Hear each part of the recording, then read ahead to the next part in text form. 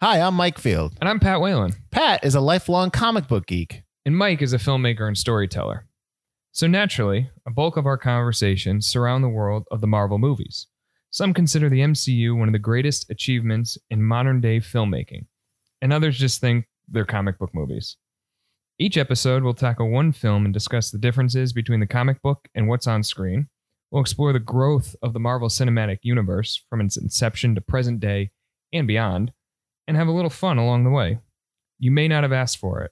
You certainly don't need it, but you'll be happy we're here. We think. This is yet another MCU podcast.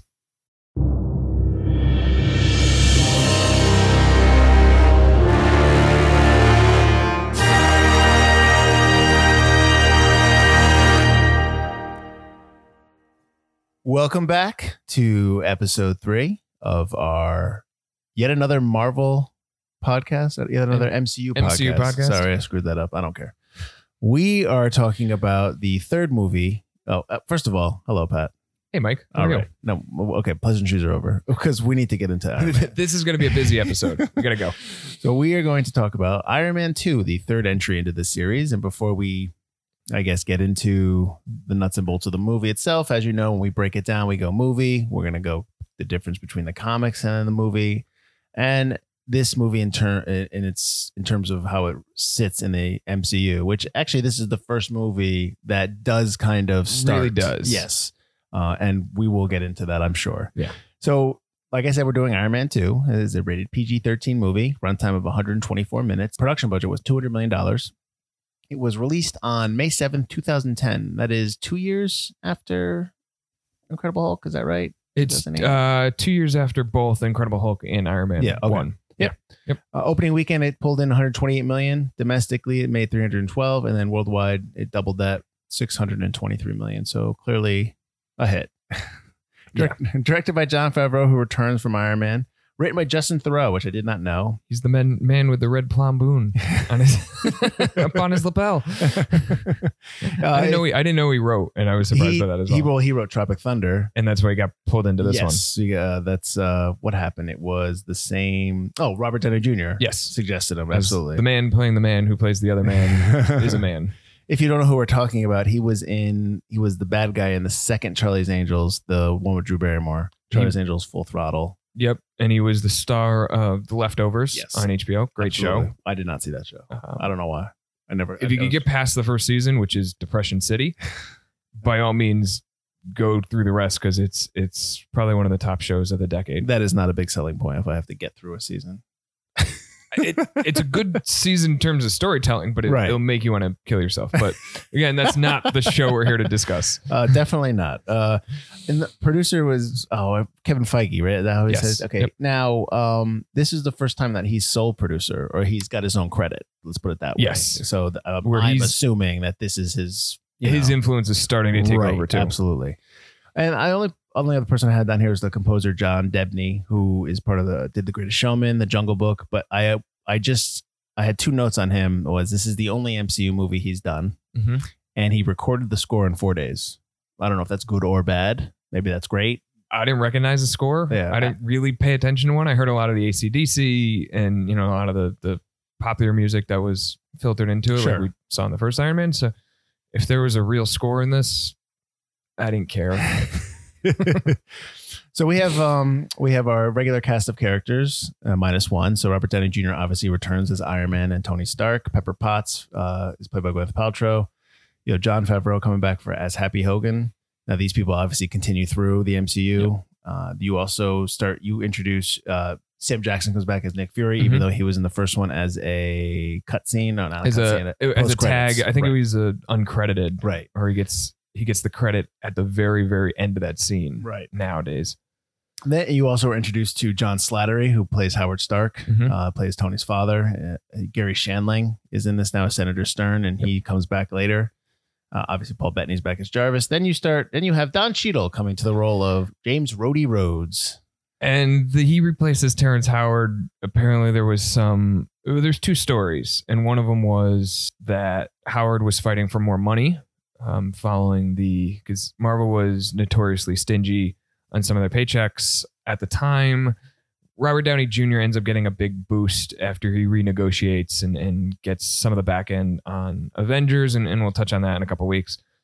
But Terrence Howard was pushing for more after the financial success of the first movie. There was also reports that him and Jon Favreau didn't get along. So it's probably both. I'm guessing it's both. Yeah, if and you don't want to always buy into rumors, but I did hear both of those things, that Favreau wasn't happy with the performance, and also that the money issue, and like Howard blamed Robert Downey Jr. for that, and they kind of made amends. But again, you can't really put any weight behind rumors because we don't know. Right. So for whatever reason, he was out and Don Cheadle was in. You also were. I completely forgot that Scarlett Johansson was in this movie as Black Widow. I don't know why, because she shows up and I'm like, oh, she's in this. And she shows up early too. She does. So again, she's not known as Black Widow in this. She is. You find out her name is Natasha Romanoff, but I'm assuming that comic fans knew that already when she showed up. Yeah, and I think you even knew it in the trailers because you see a cutscene of the hallway scene. Yeah, she goes through the hallway. Goes through the hallway fight scene through Vanko's building, and you see her in the black leotard, and she's jumping around. She's got red hair. Everybody's like, that's but I don't know. Yeah, I'm not. Obviously, I think we've already established this. I'm not a well-read comic book person. Yeah.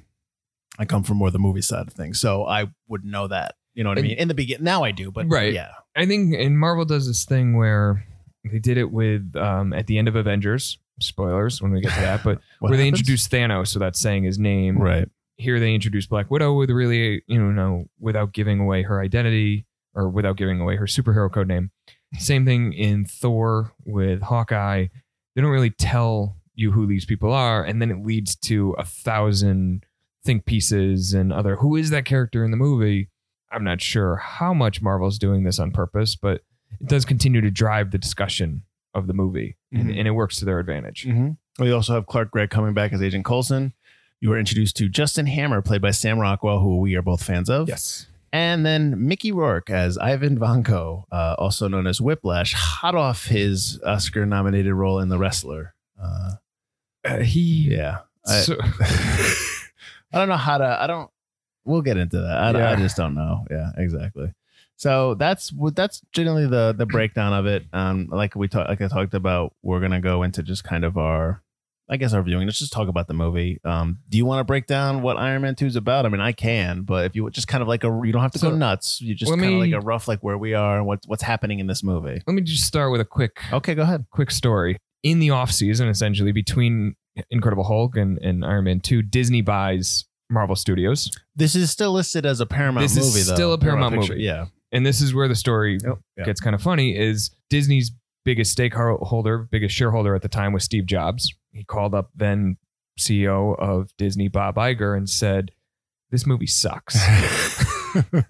I mean, there's no way around it. It's a mess. They're trying to do so much of everything. We open with Tony, even bigger celebrity than he was before. He's using the Iron Man armor to his advantage. He's having fun. He is launching the new Stark Expo, which think of the World's Fair. Well, they make reference to the fact that he is calming tensions in the Middle East or East-West tensions. It talks about it. They make reference to the fact that he's out there doing stuff. We don't ever see it. Right. Yeah. Because we barely see it. We see very little Iron Man fights in this one. Well, I mean, we can get into that, but that is a big point with me. But go ahead. Yeah. Then, as this is all going on, we learn that Tony is slowly dying of palladium poisoning, coming from his arc reactor and entering into his bloodstream. So he had tried to find a number of solutions, and it doesn't seem to be working. So he's kind of hitting his rock bottom. He's partying a little too much. He's giving away pieces of his company to Pepper, who then becomes CEO. All the while, Ivan Vanko, the son of Anton Vanko, who had worked with Howard Stark in developing similar arc reactor technology, is pushing for his revenge against the son, against Tony. Sam Rockwell's character, Justin Hammer, he's the CEO of Hammer Industries, a rival to Stark Industries, again, a weapons manufacturer. He previously had run contracts with the DOD and Justice Department and Pentagon and all that. Lost the contract. Now he's out for revenge on Tony as well and wants to take those contracts back. So he begins to employ Vanko, giving him the tools and the resources to start building weapons and building similar Iron Man drones. And it all ends up in a big robot on robot fight like we see in the first Iron Man. And yeah, that's the movie. So right off the bat, there are no, you're talking about the scene when Whiplash shows up at the Monte Carlo race. Yep. And he cuts off the car and what have you. Then there's the drunken fight, which I've never liked. I've never liked the drunken fight as being like a set piece. No. And then you have the ending. Now, ending kind of starts at about a half hour, and they have the final fight. Yeah. Okay, that final fight, if you set that final fight alone, that fight's fine. It's a really entertaining fight. Sure. They go all through New York. It's a fun scene. That should be part of the Iron Man 2 movie. Yeah. The drunken fight is, if you want to put it in there, fine. And then the Whiplash scene to introduce that character, fine. But you have nothing else going on. And this is an action movie. This is supposed to be a superhero movie. And it feels at times like a drama. Now, I'm not saying that that's the most terrible thing in the world, right, but it's not very compelling. And I think that part of the reason why that is, they're starting to put in the stuff with S.H.I.E.L.D. It just seems to take away from the story of Iron Man 2, whatever it is. Whatever the story is.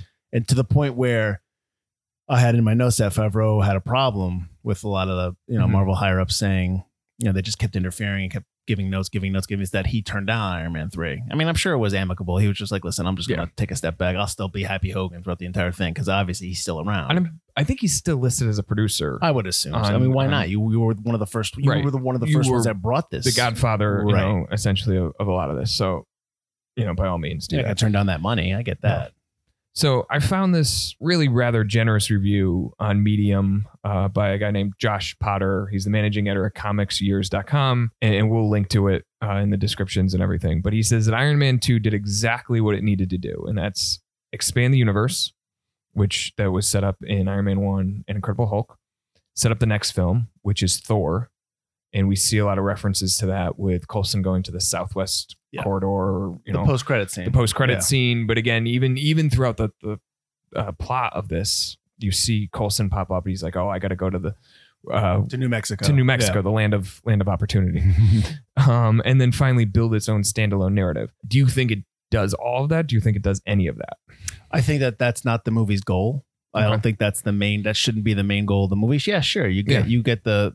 I'm sure people were super excited when they see Thor's hammer at the end of the movie, but I'm not there for the post-credit scene. Right. I'm supposed to be there to see the story of Tony Stark. So I understand this whole concept of world building, which has developed from the MCU and moving and everything, because Jurassic World, all that stuff, even Star Wars now, the whole concept of world building. I like it. I do like it, but world building cannot be ahead of telling the story you're sitting in front of the computer telling. Yeah.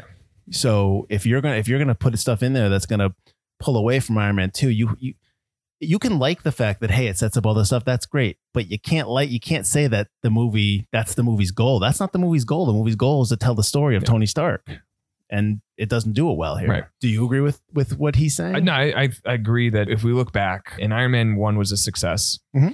Incredible Hulk, not so much. We talked about that last week as a requel. Where it was that reboot sequel. Yep. It still doesn't even fit in, and had that ad hoc stinger at the end of it. Mm-hmm.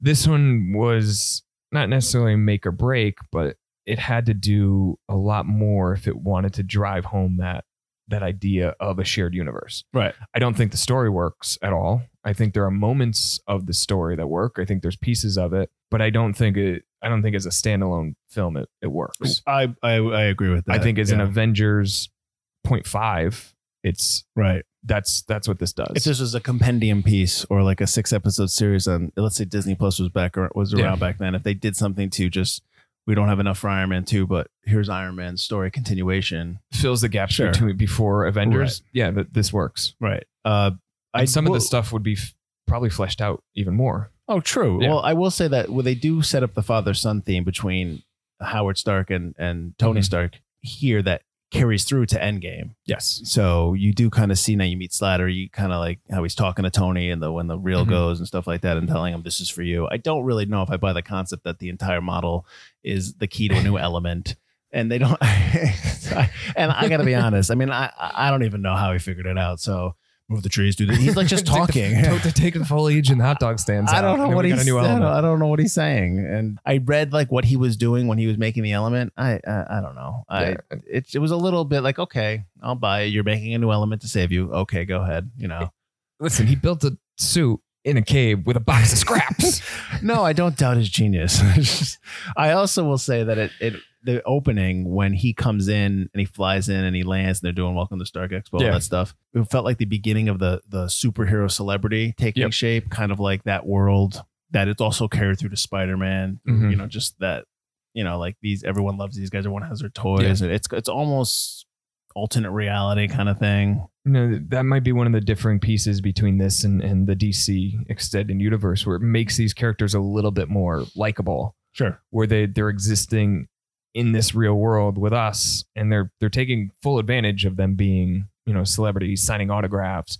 He's coming down the stairs like he's at a concert, right? Surrounded by fans and groupies and whatever. I really enjoy that opening when he flies in. Yeah, I have a lot of fun with it. Well, they also have the music that they're trying to match with the first movie with the rock music, and he's coming out. No, I get that. He does also have the good meta line of "It's good to be back." Yeah, because it has been 2 years before we've seen anything, and then he comes in and it's good to be back. And then they talk about that line that Don Cheadle has when he comes into the Senate committee, and he's just like, "I'm here, get over it." You know, like kind of like supposed to be like telling everybody else, like, you know, listen, I'm playing the character now, knock it off. Yeah, well, they, you know, and they do the reveal. It's like, oh, we call Colonel James Rhodes, and he starts walking in with his, you know, back to us for a while, and it's like, okay, we got it now. Exactly. We know this movie's a mess, and there's a lot we got to get to with the comics and the movies. But what did you like about it?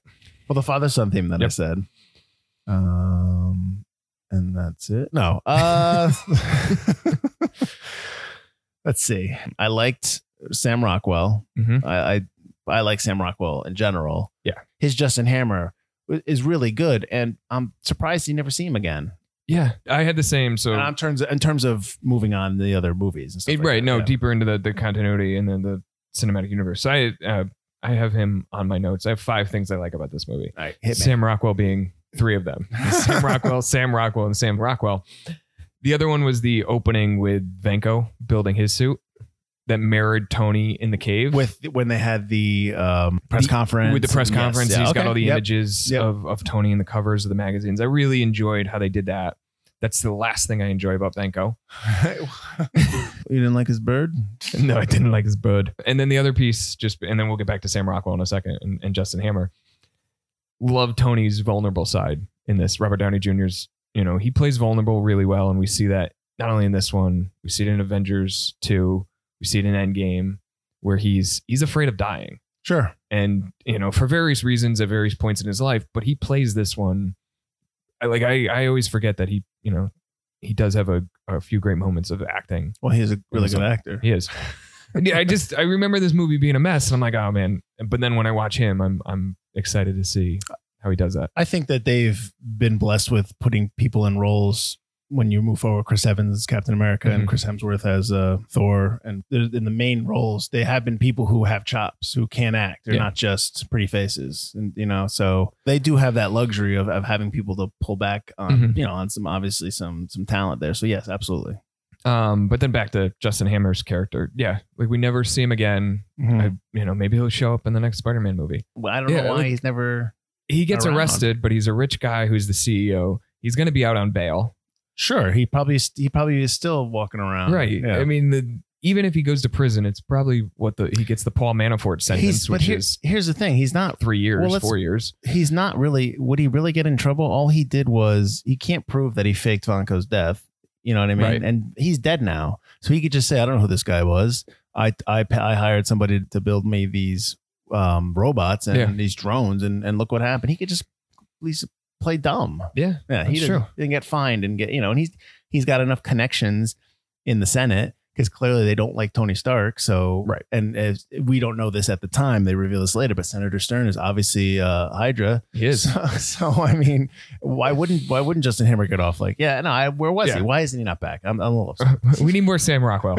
Of everything we need in the MCU, it's more Sam Rockwell. Speaking of the Hammer drones, did you get a Sentinel vibe from the Hammer drones, like from the X-Men? A little bit, yeah. That they're controlled, that they're sentient robots able to, but they're not totally. I mean, they are being controlled by a master organization, a master computer, which again goes back to the Sentinel robots too. Yeah, a little bit. Okay. You know. I know that's delving into probably.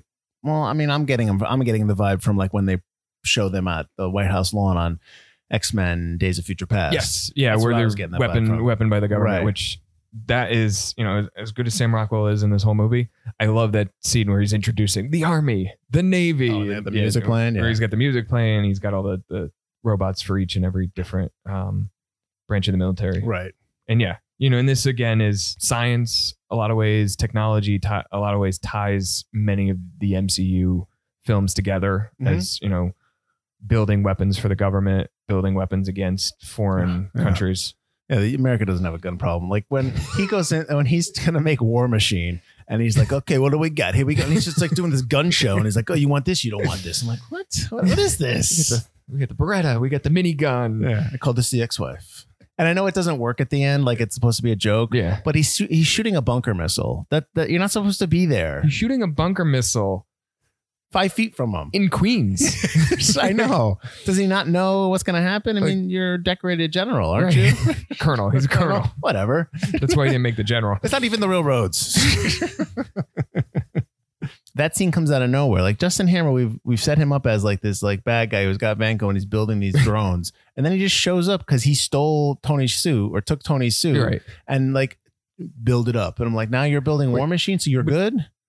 Hammer had lost the contract. I don't understand. And then they called him back and was like, hey, we need you to outfit this suit of armor for us. Yeah, there are tons of inconsistencies in terms of storytelling in this movie. And I'm sure that has to do with, like we talked about, the executives kind of like giving notes and giving notes. It's always going to affect it. But here's one other thing that I wanted to ask you. So Whiplash, where Vanko, they never call him Whiplash, but that's who he is, right? Okay.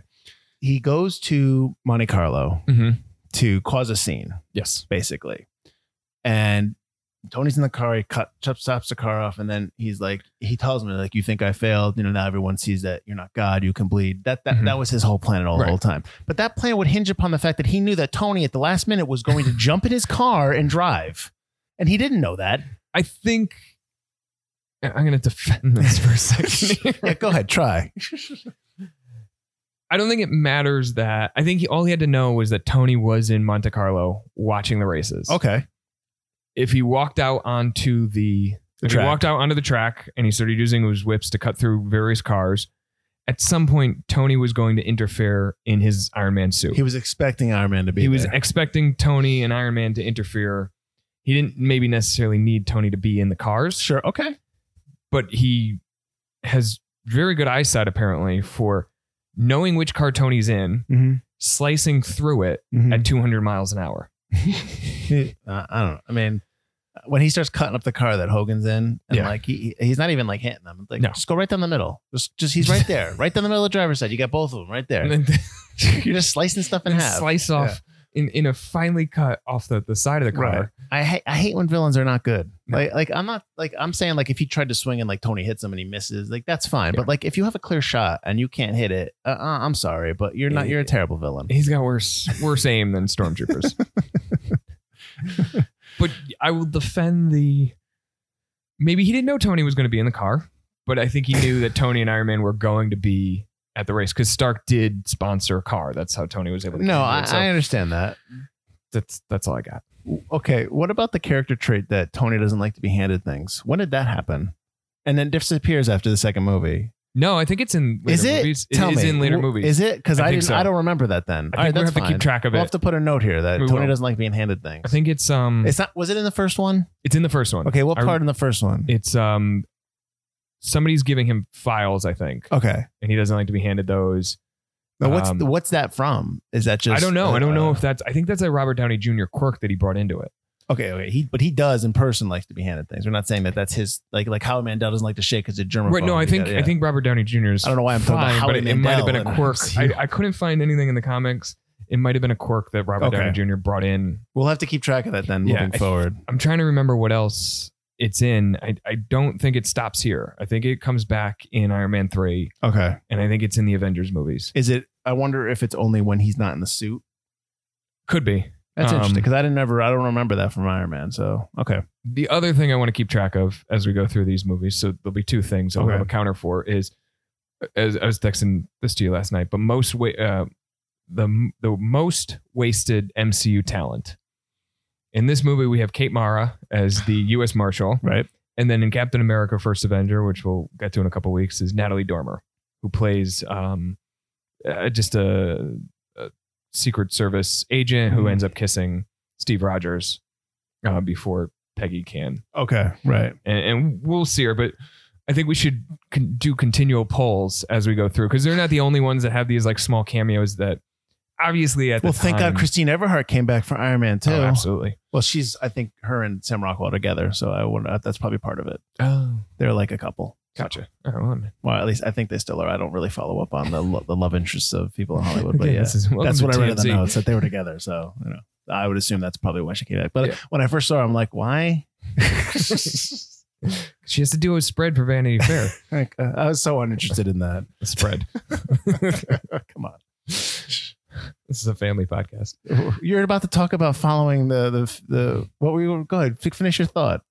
What were you talking about? You're talking about Natalie Dormer and just Kate Mara. Like at the time when these movies were coming out, they weren't as big. Kate Mara had been in Shooter. She had been in Jack and Bobby. I want to say that House of Cards was starting because she's in that first two seasons. I think when this was starting to film, I thought House of Cards came out around 2012. I can't remember. So this is probably, you're right. Yeah, so this is the beginning. This is the beginning of that. So, and obviously she ends up in Fantastic Four, which we're not going to cover. No. And then Natalie Dormer's in a whole bunch of movies. She's in The Hunger Games, Game of Thrones, stuff like that. Well, I know her from the Tudor show. In the Tudors, Showtime, which she's really good. But, and they don't know this when they're casting these people, and it's a good way to get a break in a big blockbuster.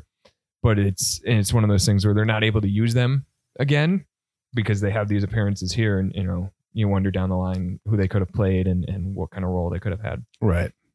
But yeah, so just going forward, we'll pop in a poll. Who's the most wasted, and we'll continue to update it as we go through the series. Christine Everhart from Vanity Fair. You guys know each other? Hi. Yes. She's actually doing a big spread on me for Vanity Fair. Yeah. Okay. So just as a way to kind of, unless you have anything else you want to, just as a way to transition to the differences between this movie and like the comic or the similarities, I wanted to ask you, because I didn't remember this and maybe it changed. When he gets the new element and he puts it in his chest, his suit changes to that triangle pattern. Yeah. Is that something that's in the comic? Is that always been that way? Just explain that to me, and then we'll segue into all that stuff. The arc reactor, it changes depending on the suit that he's wearing, and as he's going through.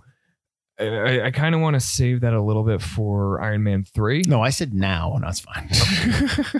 So tell me, does the triangle pattern in the comic? Yes, it is. Has it always been like that? No, he has the circle one to start, and then eventually he switches to the triangle one, and that's part of the Extremis armor, which we'll see more. Sort of, it's kind of one of the stories that's adapted in Iron Man 3. Okay, so it's one of those that kind of want to put on the back burner.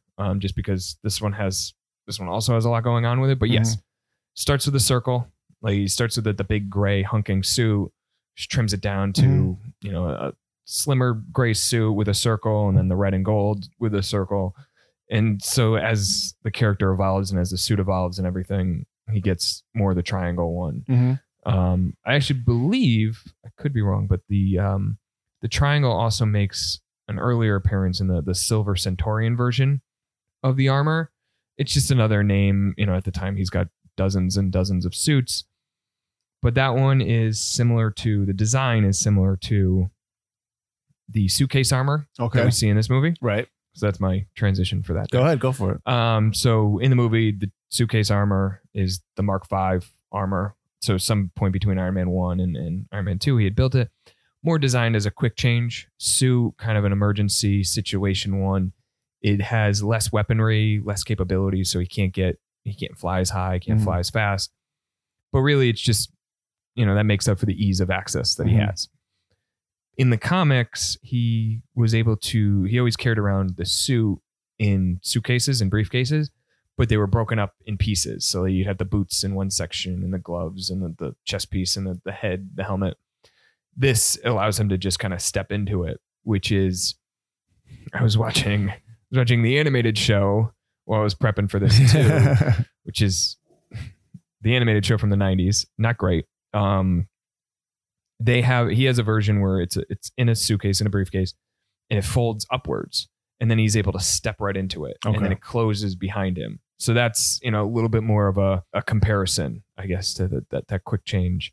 Again, like I said, the color scheme, the red and silver, more similar to the Silver Centaurian. It's just inversed. Mm-hmm. So where this has the silver chest and the red kind of arms, you'd flip it on that other version, which the Centaurian armor does make an appearance in Iron Man 3, but briefly. Mm-hmm. It pops up, but then is blown up as a result of the clean slate. Right, that he does at the end, yeah. Yeah.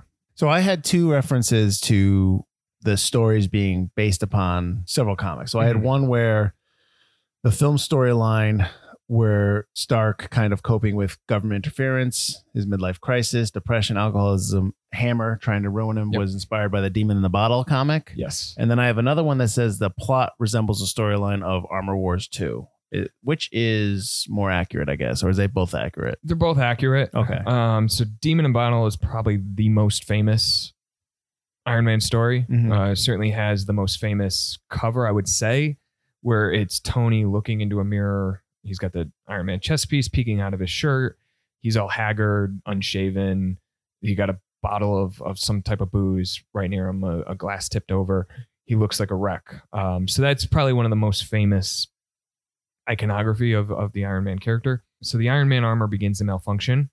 It's later learned that it's being taken over. Due to this malfunction, due to this control, he actually kills a U.S. ambassador. And so the government, wants to understand what's going on. They try to arrest him, but they know they can't take him on. So while this is happening, Tony begins to drink more heavily. Drinking was always part of the character. We see that in the first movie, we see that in this movie. But he starts to binge and binge and binge. At the same time, he starts fighting a number of his old familiar villains. A lot of them are using armor technology or similar technology. He overhears them say Hammer wants him alive. So eventually Tony and Rhodey head out to Monaco. So that's, pulled from this from comic. Demon in a Bottle. Yes. Okay. They learn about Justin Hammer and they learn about how his influence, on his attacks and on his suit and everything. Of course, Tony defeats him, but as a result, eventually starts drinking even more and more. And he really does hit rock bottom, eventually causing him to lash out at Jarvis and fire him because of how he was affected. In the comic, Jarvis is his butler. Comic, right? Jarvis is the butler. Yeah, he's not the robot AI right. Piece that he has. So he fires Jarvis. They get into a fight, and eventually Tony comes out of it and he starts dealing with it. The alcoholism is a continual theme that shows up. He's never wins. He never beats it. Just like any alcoholic, they're constantly fighting with it day in and day out. That's throughout the comic series, even when they update it, that's always part of his character. But in the movie, that kind of fades away. Away. Like you see him in Avengers, where he's when Loki is in Avengers, in Stark Tower. Mm-hmm. He's like, "Hey, do you want a drink?" And then they see him at the party in Avengers 2 where he's drinking. So it's never one where he's like, "I'm giving up alcohol." I don't think he's ever. I think they never say he's abusive. Yeah, they never say he's abusive. Social. So that was kind of a simplistic take on our comic. I think it's 8 or 9 issues. You could get it collected now, and it'll be in our recommended reading. But both Justin Theroux and then later Shane Black for Iron Man 3 wanted to do a more straight adaptation of it. Mm-hmm. And first Marvel was hesitant and said no. And then Disney was hesitant and said no, operating for more of a PG-13 fare. And I know we harp on, studio interference and studio, making sure that it has the broadest possible audience. But this is a storyline that took maybe 10, 12 years to really kick off. And it was built upon a ton of back issues and just story and mythology of the character that I don't think you could have jumped into it in the second or even the third film and done it properly. Well, you'd have to have him spiral, and it would affect now that because Iron Man only has 3 solo movies, right? and then he pops into the Avengers, his spiraling would affect the entire Avengers series. And you're not going to have that. Plus, there is always going to be some kind of emotional change to a character when they're introduced to this. There's other people in the world. There's other beings in this galaxy. So I understand not having it in there, and I think that to go back to the movie real quick, the drunken fight is probably just to kind of reference that a little. I think they say it's one note said like it's an homage to his alcoholism. It's like an homage. How do you homage alcoholism? You're using the word wrong. It's not a good. Not good there. Remember when he was drunk? That's not good. Don't whoever wrote that is wrong. But I understand not using it for the series and for the whole because you're not making Joker. You know what I mean? Right. So maybe they will one day make a Joker like for Iron Man, but you're not doing it now. So yeah, I hear you. All right. What else did you have? Yeah. So, and then we'll jump into Armor War, but just, there's something I need to get out right away, which is so many of the Iron Man stories revolve around the villain trying to take the designs and reuse the designs of the Iron Man suits for their own illicit purposes. Right. Or B, take over Stark Industries, Stark Enterprises, take over Tony's company, or both. And that's what we start to see in both of these stories, and what we see in the movie too, where, they gain access to the Mark II, the silver suit that Rhodey brings. And then they're able to, Whiplash, Ivan Vanko is able to use that and create more functioning robots and take control of the War Machine. Armor Wars, there's multiple series. There's Armor. I'm going to touch on Armor Wars 2. I'm going to touch on Armor Wars 1 and 2. Ooh. For now, I'm just going to call them AW1 and AW2 because apparently I can't speak. There's not really much that ties them together aside from the name. And they both belong in Iron Man's first volume 1 of his long running self-titled series. AW1. So Tony starts to learn that a lot of his Iron Man designs have been stolen. So he begins to track down a lot of the villains that have utilized various armors and just to see what's happening. And he finds out that Justin Hammer had acquired the designs and is selling armors to various villains. At the same time, it also involves Nick Fury asking Tony to hand over the Iron Man suit to S.H.I.E.L.D. to the government. And then, there's moments in it where Iron Man and Tony are thinking about only the crises that Iron Man can handle and why the world needs Iron Man. So you see that, we were talking about the peace in the Middle East and stuff that Tony opens the film with, but that's a lot where some of that influence comes from, where, there's crisis that only Iron Man can deal with. And then in AW2, Tony's faced with a villain named Kirsten DeWitt. He's able to attack Tony's nervous system using computer chips. And it plagues Tony for a number of issues and until he's able to finally, deal with it and take on the villain. But the villain is so overpowered that Tony needs some backup. And this is when Rhodey dons the Iron Man suit for the first time. So he dons the red and gold suit. He actually becomes Iron Man for 2 years prior to becoming War Machine. Do they know that he's Iron Man, or do they think it's Tony Stark? I think it's more, Tony had done a good job of trying to hide his identity at the time. Okay. So it wasn't like he came out right away and said, hey, I'm... Oh, right. That's right. There's that difference. Right. Okay. Yeah. Apologies. I mean, in this fight, you see two people in the Iron Man suit. Tony had come up with false identities that he gave to Nick Fury and said, this is who Iron Man really is. Iron Man at the time was working as like a spokesperson for Stark Industries. So we kind of see a bit of that, that's, when he pops into the Stark Expo and I gotcha. Yeah. So it's, none of these things are going to be straight adaptations. They're going to pick and pull from where they want to. But those are the two main stories. Okay. That they utilize. So in the movie, he jokes about at the Senate hearing that, hey, if you want to make him Secretary of Defense, that's great. But in the comics, I guess he was appointed Secretary of Defense at some point. Yeah, in the early 2000s, he did hold the position of Secretary of Defense. He also holds he also becomes Director of S.H.I.E.L.D. Okay. Following the superhero Civil War, which was around 2008, 2009. So he becomes Nick Fury's boss? He becomes Nick Fury. Nick Fury is out. He becomes Nick Fury. Oh, okay. Yeah. Does he wear the eye patch? He does not wear the eye patch. So they had, I guess, Pepper becoming CEO was in the comic as well. It was. Okay. Yeah. So there was a couple of times where she becomes CEO. It's more of a weird, like in this movie, you know, Tony's doing obviously to prepare for his death and he might not be there.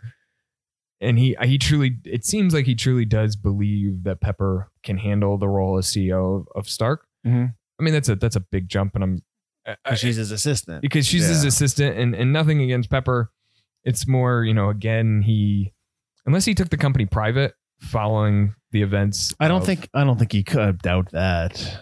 Unless you can if you own most of the majority of the stake of it. So you don't have any more stockholders and stuff like that. Yeah. So you don't have to go to the board because that was But they never bring it up in this movie. So they never do. He yeah. says something like, "I looked at all the guidelines and it says I have no problem naming a successor," which is true, but you usually need board approval That's for a that. throwaway line. It's a throwaway line. line. Anyway, we're diving too deep into that. She actually gets named CEO before Obadiah Stane takes over in the comics. Okay. Because Tony was going through problems. He was going through, he was trying to come back from, you know, hitting that rock bottom. And the idea was that, you know, she would be allowed to shut down the company without letting Stane take over. Doesn't quite happen. Same thing with when Tony is named director of S.H.I.E.L.D. following the Civil War. He names Pepper CEO of Stark. She's tasked with also shutting down the company here and not allowing Norman Osborn, old-time Spider-Man villain, who had become the Iron Patriot, who we'll touch on more in Iron Man 3, to gain access to Iron Man files. It doesn't always work that way, and he did. Again, a lot of these comics are about people gaining access to the suit They're the designs. same. They're all similar storylines. I get you. So the being poisoned by the suit was a reference to the Mark 16. Is that right? In the comics, I read that. They pull from a lot of different sources to just kind of make this story. Yeah. Whether good or bad, they just do that. So, because I have stuff there, there's a character that's not even that's from the comic, Rumiko Fujikawa. Yeah. She was cast in this movie and they cut her. She didn't shoot any scenes, but they had actually casted her role and they cut her. But she's part of Stark Industries in the comic? She was the daughter of a businessman who had acquired / partnered with Stark Industries, the Fujikawa company. Tony and Rumiko had dated for a while, as Tony does with women in comics. Seriously, and in the movie, he also dates Black Widow in the comics. So interesting. Have at it as you will. She found him to become too obsessed with his work, which is also kind of a storyline we see in Iron Man 3, where Pepper. That's why a lot of the Pepper Tony conflict comes from. Is he's too busy tinkering with his stuff. I don't know how much they could have fit her in this one. I mean, it is a 2-hour movie. It feels longer. I don't know if that would have been more of a glorified cameo. Well, you throw also her in there. Right, and we'll get to it a little bit. The MCU stuff in terms of its place in the MCU. We'll get to all that. But my last note about the comics, if you have more, that's fine. But my last note about the differences or whatever is the Ivan Vanko character, the Whiplash character. Yeah. So he's a combo. He's supposed to be somebody Whiplash and Crimson Dynamo. I was confused as to who was what. Yeah. So they changed both villains in this movie from their comic counterparts. One for the better, I think, and then one for maybe not the worst, but they change it a lot. So Whiplash, aka Blacklash, aka Mark Scarlatti, is a weapons engineer originally for the Mafia. Is this weird like purple clad Zorro? I don't know how else to describe him. So he was actually using a whip made of adamantium, one of the strongest metals and minerals in the MCU. It's the mineral that forms Wolverine's claws or metal claws. So he was Whiplash. Then later he became Blacklash. But this character in the movie owes more to Crimson Dynamo, who was originally the first Dynamo was Anton Vanko, who is his father, Ivan Vanko's father. Right. There have actually been 10 or more than 10 individuals to wear the Crimson Dynamo armor. Okay. So essentially the suit's a big hulking Ironmonger-esque suit like we see in the comics where it's red. It's got a big star on it. It's a Russian Iron Man, basically. Why they did it this way, I don't know. I think Whiplash has a more dynamic name to it. it provides a little bit more of a, you have the whip weapons that kind of mix up some of the fights a little bit than it would if it was Iron Man versus Ironmonger 2.0 again. Again, like you said, they never call him Whiplash. But No, they don't. They never call him anything. I think they do in the like if you go look at the credits, it says Ivan Vanko / Whiplash. The funny thing about Anton Vanko is he was a villain at first. He was a Russian, operative. He switches sides and starts working with Tony. Eventually he dies and somebody else takes over the Crimson Dynamo name. But that's really the story there. The only thing I think about when I hear Crimson Dynamo is two things. I think of the Running Man movie with Arnold Schwarzenegger, because there's a character in there called Dynamo who's terrible. and I think of Incredibles with the Dynamo as one of the bad guy, one of the superheroes. Is he with the capes? Yeah, with the no capes. So I always think of those two. Good or bad. That's why I think of that. Okay, so do you have any other just notes? Justin Hammer. Go ahead. Go for it. We love Sam Rockwell, so we got to give him. So in the comics, we talked about some of the Armor Wars and Demon and Bottle plot lines, where he's a weapons designer. He's always trying to take over Stark Industries, trying to win contracts back. Originally, the character is more of he's an older British gentleman.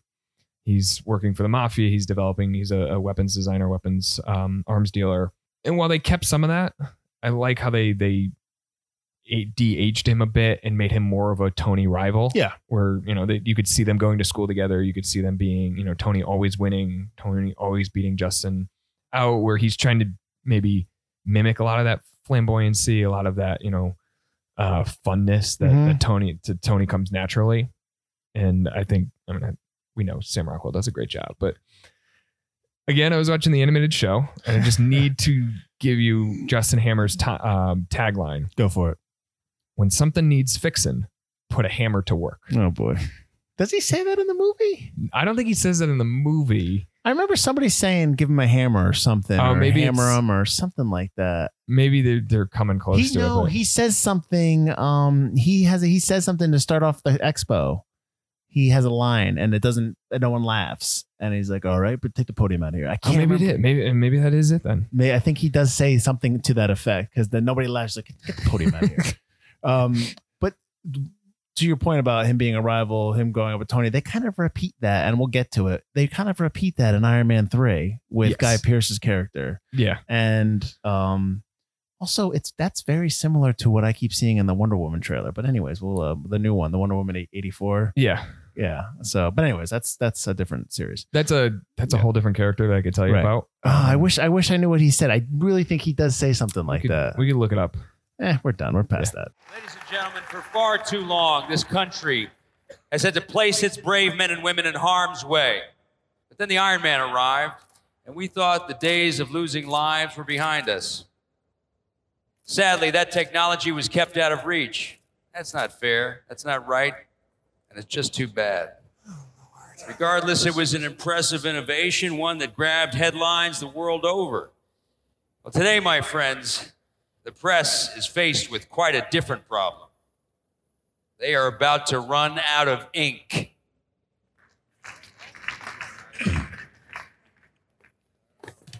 Get that. So like I said, when we first started, this is the first movie that kind of starts the world building of the MCU and just starts kind of like putting stuff in there that sometimes to the detriment of the story and to the detriment of the people working there. I guess where I want to start off is the introduction of, you meet Natasha Romanoff or Natalie. I don't remember what her Rushman. name. Yeah, in this movie, and people know her obviously as Black Widow moving forward, and people watching this movie probably recognize, oh my God, that's Black Widow. When she starts, she has that huge hallway fight scene, which basically intros her, and I would say that probably intros you into seeing another person. Like kind of like when they combo superheroes now in the Marvel movies, that intros you to that kind of idea. Do you think they pull that off? Do you think, okay, let me ask this. What works? What doesn't work in this? Like in terms of setting up everything. Okay. I think there's too much Nick Fury in this. Okay. Which he wanted though, because Jackson wasn't going to come back. They were negotiating his contract. And then right before they did this movie, he signed like a 9-picture deal. Yes. So, but he wanted more screen time. Yeah. But go ahead. I think there's too much Coulson trying to set up Thor I think I you know, a lot of which was, we're dealing with stuff in the Southwest Corridor. I got to go to New Mexico, land of opportunity. Like, how many times did they make the land of opportunity joke? Yeah, just do a phone call at the end of the movie. Yeah. And that's it. Yeah. I think they tried too hard to set up Thor. Mm-hmm. You know, if this movie works, people are in the tag at the end. That's all you really needed to get people excited for Thor. I think the introduction of Black Widow works a lot. You know, she's an operative with S.H.I.E.L.D. working undercover. I find it weird the way that she comes into the Randy's Donuts, though, in her full S.H.I.E.L.D. regalia. Yeah, and she talks about how everything's been... the perimeter's locked down, but she's in her like cat suit. She's got her, gun in the holster. It's like, okay, but like... That's only to have... That's only so you can know like who she is and what she does. But like, when we see her in later movies and she's in more civilian clothes, something like that would have fit a little bit better, I think. Like, I'm always thrown off by her walking in that suit in broad daylight if S.H.I.E.L.D. is supposed to be this clandestine organization. The other thing, so Emily Blunt was originally cast as... Yep. Well, originally, it was the original choice to play. She was going to do it. Yeah, and then she had Gulliver's Travels. I'm sure she's doing fine. Yeah, she is. She'll get over it. But they've been trying to get Emily Blunt into the MCU for years and years with Captain Marvel, with Black Widow. How do you think that would have changed the character if they went with Blunt? I don't know, because I know that Scarlett Johansson really wanted to play Black Widow to the point where she was training before 6 weeks or 6 months before this movie and during the movie. So she really wanted the role. So I think that it's her role now. Yeah. And I don't know. I can't even see Emily Blunt as Captain Marvel now that Brie Larson's the character. So I guess it's meant to be kind of thing, you know? Yeah. I mean, they're trying to get Keanu Reeves in it. He is in it. He's going to be in the Eternals. Oh, okay. I know they've been trying for a while to get him. Listen, can't they just leave John Wick alone? He's got people to kill. I think that's his Marvel movie. I think he's going to kill some people. That's his MCU movie. I think he's going to kill some people in the Eternals. Oh, is he the bad guy? I don't know if he's the bad guy, but we'll get to that later on. That's a whole nother thing. I just want more John Wicks. That's all I want. I know this is an MCU podcast, but I just want more John Wicks. I don't care if he's 80 and he's doing John Wicks. Can we bring Sam Rockwell into more John Wicks? That's fine. That's fine too. Listen, I don't care. I just want John Wicks. Welcome to yet another John Wick podcast. Yeah, so I think that the hallway fight scene with Black Widow was great. I think that was a good introduction of her skill set. And even early on when they're boxing in the ring and she takes down Happy, it was predictable because you kind of had a sense that was coming. You knew that was coming. But, she's playing the mysterious pretty well. Her background's kind of clouded and he's fine. Tony's finding her resume and everything. And nothing's popping up. Well, clearly that resume is faked. Right, obviously. Yeah. But it's, I do like, aside from that one scene in the donut place where she's wearing her suit, but that was, necessary, I guess. I think the rest of her introduction works really well. Right. Did you like when he's building the device to make the element when he has the Captain America shield and what's this and that whole stuff? And when he grabs a crate that says Project Pegasus and it's supposed to be the Captain Marvel. I like the reason I like the shield scene now is because Coulson's the one that picks it up. Okay. And we know he's such a big fanboy of Captain America. So he's kind of like, why are you using this shield? It's fantastic, which it was allegedly it's a prototype for a new type of shield. Right. But yeah, I like that Coulson was the one who was like offended by the fact that it was there because we know how big of a Captain America fan he is. So, right. That's a little Easter egg one. I know there were a couple Easter eggs with a lot of the screens behind at the end yeah. where, it might be Namor, it might be Wakanda. Yeah. And they had the footage of the campus fight from Hulk. Incredible Hulk. Yeah. I mean, that's fine. Well, you have to, because like knowing what we know now, right? You obviously have to know that Fury already knows about Captain Marvel, and he probably knows about Black Panther already and Wakanda and all that stuff. Yeah, and if it's not T'Challa, he knows about T'Chaka, his father. Well, it would be his father at that point. Yeah.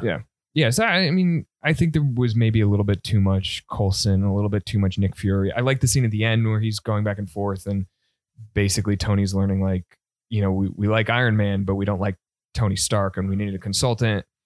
That's a good, character building scene for both of them. The scene in the donut shop is good, but then I think it maybe goes on a little bit too long with him talking about the origins of S.H.I.E.L.D. But you have to do that to get to Captain America, though, to get to the first Avenger. So when we get to Dominic Cooper as Howard Stark, we don't have to do a big introduction. We know who he is. We know what he's capable of. We know what type of personality he's going to have. So you could just jump right into it and say, that's Tony's dad. He's going to do some stuff we already know he's going to do. Let's let him do it. I think a lot of moving forward, I think a lot of the stuff that we talk about in terms of this movie's place in the MCU, this movie's what happens in the movie in terms of setting up future movies. I think our question is always going to be, where do they do it right? Where do they do it wrong? Let me ask you this, because I know this is one of the things that drives you absolutely nuts. Iron Man 2, we get another disgruntled Stark-related villain. Okay. We had Obadiah Stane in Iron Man 1. Yep. We get Aldrich Killian in Iron Man 3. Mm-hmm. And we get all of the Spider-Man villains. Does it work? Like, do you like, I know, like, why do you hate this so much? What? The disgruntled Stark villains. I just don't, I don't know if I've said it on our cast, maybe in first Iron Man, but I view the last Spider-Man movie, Spider-Man Far From Home, as being Iron Man 4 almost. Yeah. And you do it once, that's fine, but you keep doing it. It's the same storyline. Like I just talked about how you have the Justin Hammer character, but then you have the Guy Pearce character. I can't remember his name in the third movie. That's very similar. Yeah. You're just copying storylines. I don't know. It's tough. I know it's difficult when you're doing all these movies. You're going to repeat yourself. You're just going to repeat yourself. You can't really get around that. And it's your job to make them interesting and to make them more dynamic than the last time. But at the end of the day, and if you don't, that the criticism is going to be, well, you already did this. Right. So like even in this one, even in Iron Man 2, the bad guy of Whiplash is not really around a lot. I mean, no. He shows up and then he's tasked to build drones, and I'm supposed to be. He's stuck in a factory with his bird, and I don't understand. I don't understand why he's. I always remember the line from The Dark Knight when Alfred's telling the story about the guy who just burns the forest, and he's like, "Some people just want to watch the world burn." That is a great line because that just basically tells you, don't think about what the Joker's doing in this movie. Mm-hmm. He just wants to cause havoc. Yeah. And that's fantastic because I'm like, all right then. Good, I'm on board. Exactly. You've explained it and I'm good. And plus Heath Ledger's fantastic as Joker. But in this one, you don't ever throw that in there. So there's I don't know he's upset because his father built the arc reactor with Howard Stark and then he had him deported. That's what they say in there. And obviously there's other pieces of that story that maybe, you know, Samuel L. Jackson tries to enlighten Tony a little bit more. Yeah. So Tony gets less guilty, I guess. Yeah. They purposely didn't show you Whiplash dying because they wanted to bring him back. Okay. But these Mickey Rourke ain't coming back. I know. I mean, yeah. But you, like we talked about, you have the Justin Hammer character. Just for the sake of argument, you have the Ivan Van Gogh character. Mm-hmm. These characters are still living in this universe now. Right. I mean, what are they doing? I mean, I get it now. Like all the threats are off world almost. Right. Yeah. But I would like to see something where the threat is not off world, which is the threat is on world. Because you have all these villains. These guys are doing something. Are they just stealing while you guys are fighting, outer beings? Mm-hmm. I mean, I'd love to see something where the MCU goes back to, the Justin Hammers or whoever that they've just completely put aside and see what they're doing. I agree. Yeah. I think I know there's another character aside from Rhodey who had taken up the Iron Man armor, a girl named Riri Williams, and there had been rumors that she might get a Disney Plus show. I'd love to see Justin Hammer be maybe not necessarily antagonist, mm-hmm. but again, the weapons dealer for her antagonists and her villains. So I think that might be a way to bring him back in, not as the main character, but let him be, kind of in the background. Because now we're talking almost 10 years after this movie came out. So like, what's Justin Hammer like now? Yeah, well, I mean, did he get blipped, as they say? I mean, like, there's all that stuff. It's tough though. It's tough when you've almost built this, like, when we talk about it, you almost built this huge giant creature and you can't put it back in the cage anymore. It's like maybe Disney Plus is the best thing for Marvel because the more movies we get, the bigger they're going to get. And, I don't know where you stop. I mean, at some point, I feel like, are they going to flame out? But that's a topic. Yeah, that is down the road. I mean, I think a lot of people thought they were going to, flame out with Thor, then with Guardians of the Galaxy and so on. And it just hasn't happened. And I don't necessarily want it to happen. I enjoy these movies. I have fun watching them. We have a good time talking about them, diving into the comics, going, reading up on what's going on with them. So, we talk about building this big world. In this one, you already mentioned that Gary Shandling, Senator Stern, is later revealed to be a Hydra agent. Right. I don't know if that was initially planned. I don't know either. Yeah. But I love that callback. I love how they did that. I love that they that's another character they reintroduce, and we get to see what he's up to 4 or 5 years later. There's another moment in this one that I have problems with, which is, and I want to know your opinion on it, during the final fight, when Tony is fighting and destroying a lot of the drones, you see a little kid. I know where you're going. In an Iron Man mask. Yeah. And he points his hand up at the drone, and then Tony comes and saves him. That has been retconned later on by producers and writers that is Peter Parker. Yeah. The expo takes place in Flushing. It's in Queens. That's Peter's stomping ground. Sure. I don't like when I would have preferred if it was just a random kid. Sure. I also don't think the timeline matches up. I think there's some issues there about how old he could have been there versus how old he is later on. I don't like when movie directors, when producers, when writers come out after the fact and say, this is who this was, this is who this should have been. And this is, they didn't tell that until Spider-Man gets reintroduced into the MCU. Mm-hmm. So you obviously didn't know that then. You just thought this was a cute little, a fun scene. I don't like when they do this. And it's becoming more and more of a thing, whether it's Star Wars, whether it's the finale, the final scene of Endgame, like what's that supposed to mean? It's like, if it's important enough to be in your movie, let it be in your movie. Yeah. If it's not as important to give this character a name, if he's just kid in Iron Man mask, that's fine. But don't try to make him bigger than he is. Yeah. And I agree. It's servicing it. We talked about it briefly with Star Wars and the whole Rian Johnson, J.J. Abrams stuff. But when I say we talked about it, we talked about it off mic.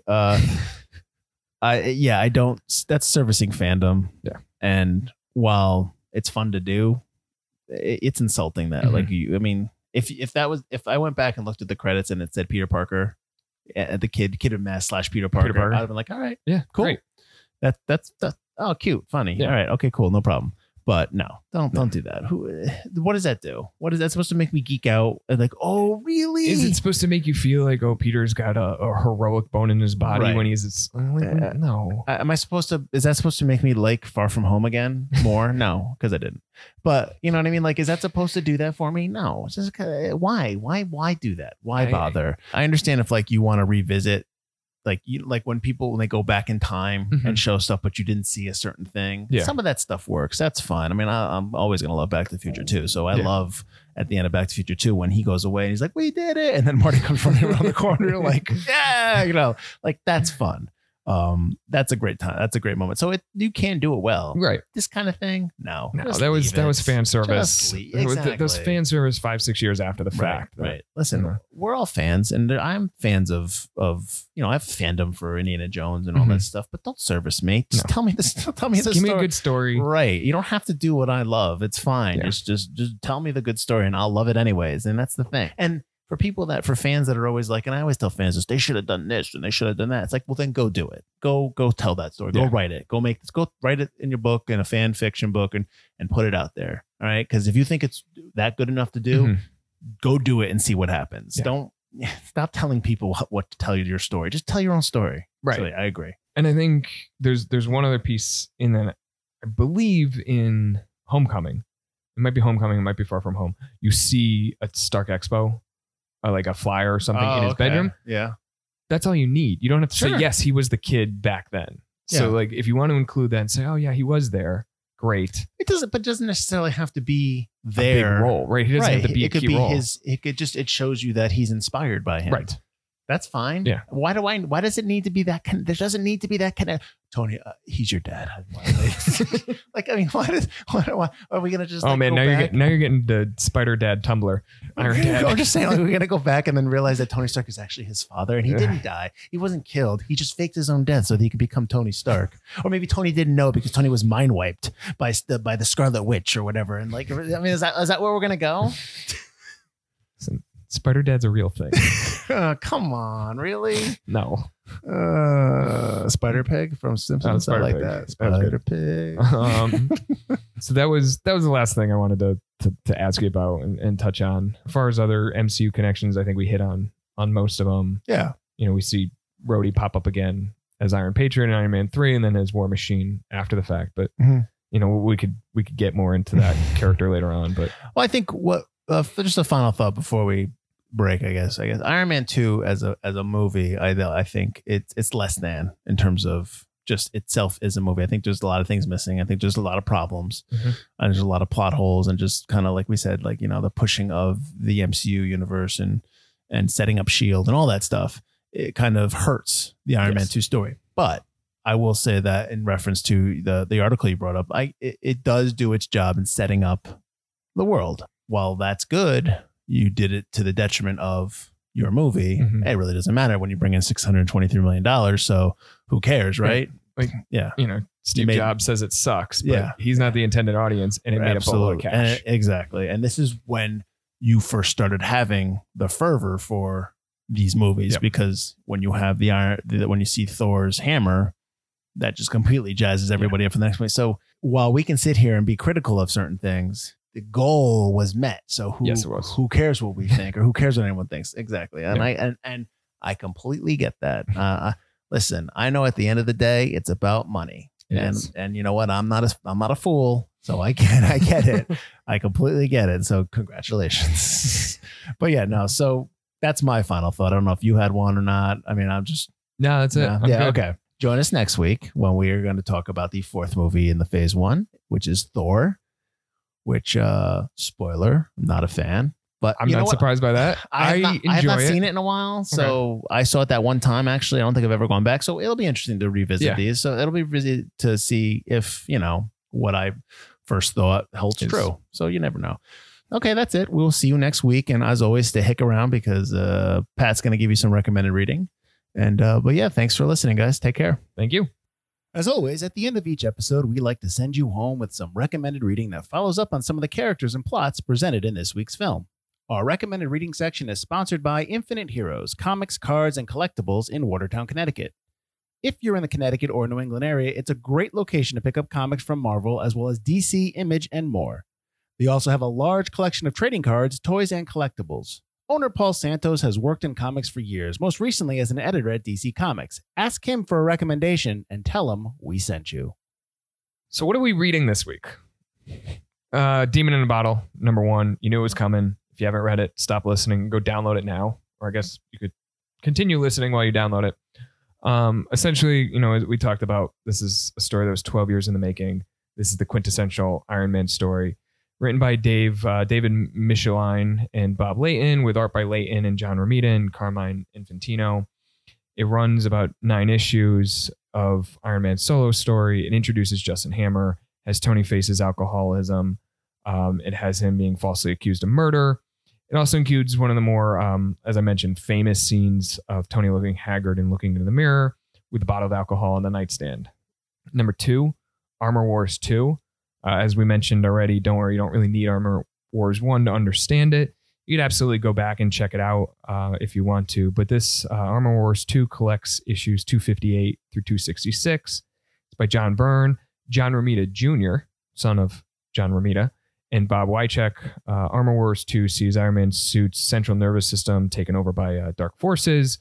He faces more crazed and difficult villains as he's fighting with himself, and then he has help in the form of Rhodey, who also dons the Iron Man suit. And then kind of a 3-parter here, going back to the very early days of Iron Man in Tales of Suspense, issues 46, number 52, and 97.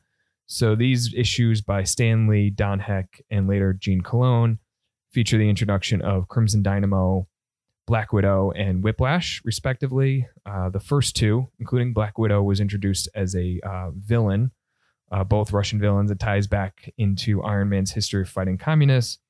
And then we see Whiplash prior to being Blacklash in his initial incarnation, prior to him being adapted for the screen. So these are gave you a little bit more than 3 this time, a few quick reads and Tales of Suspense. But until next time, happy reading, and thanks for spending some time with us.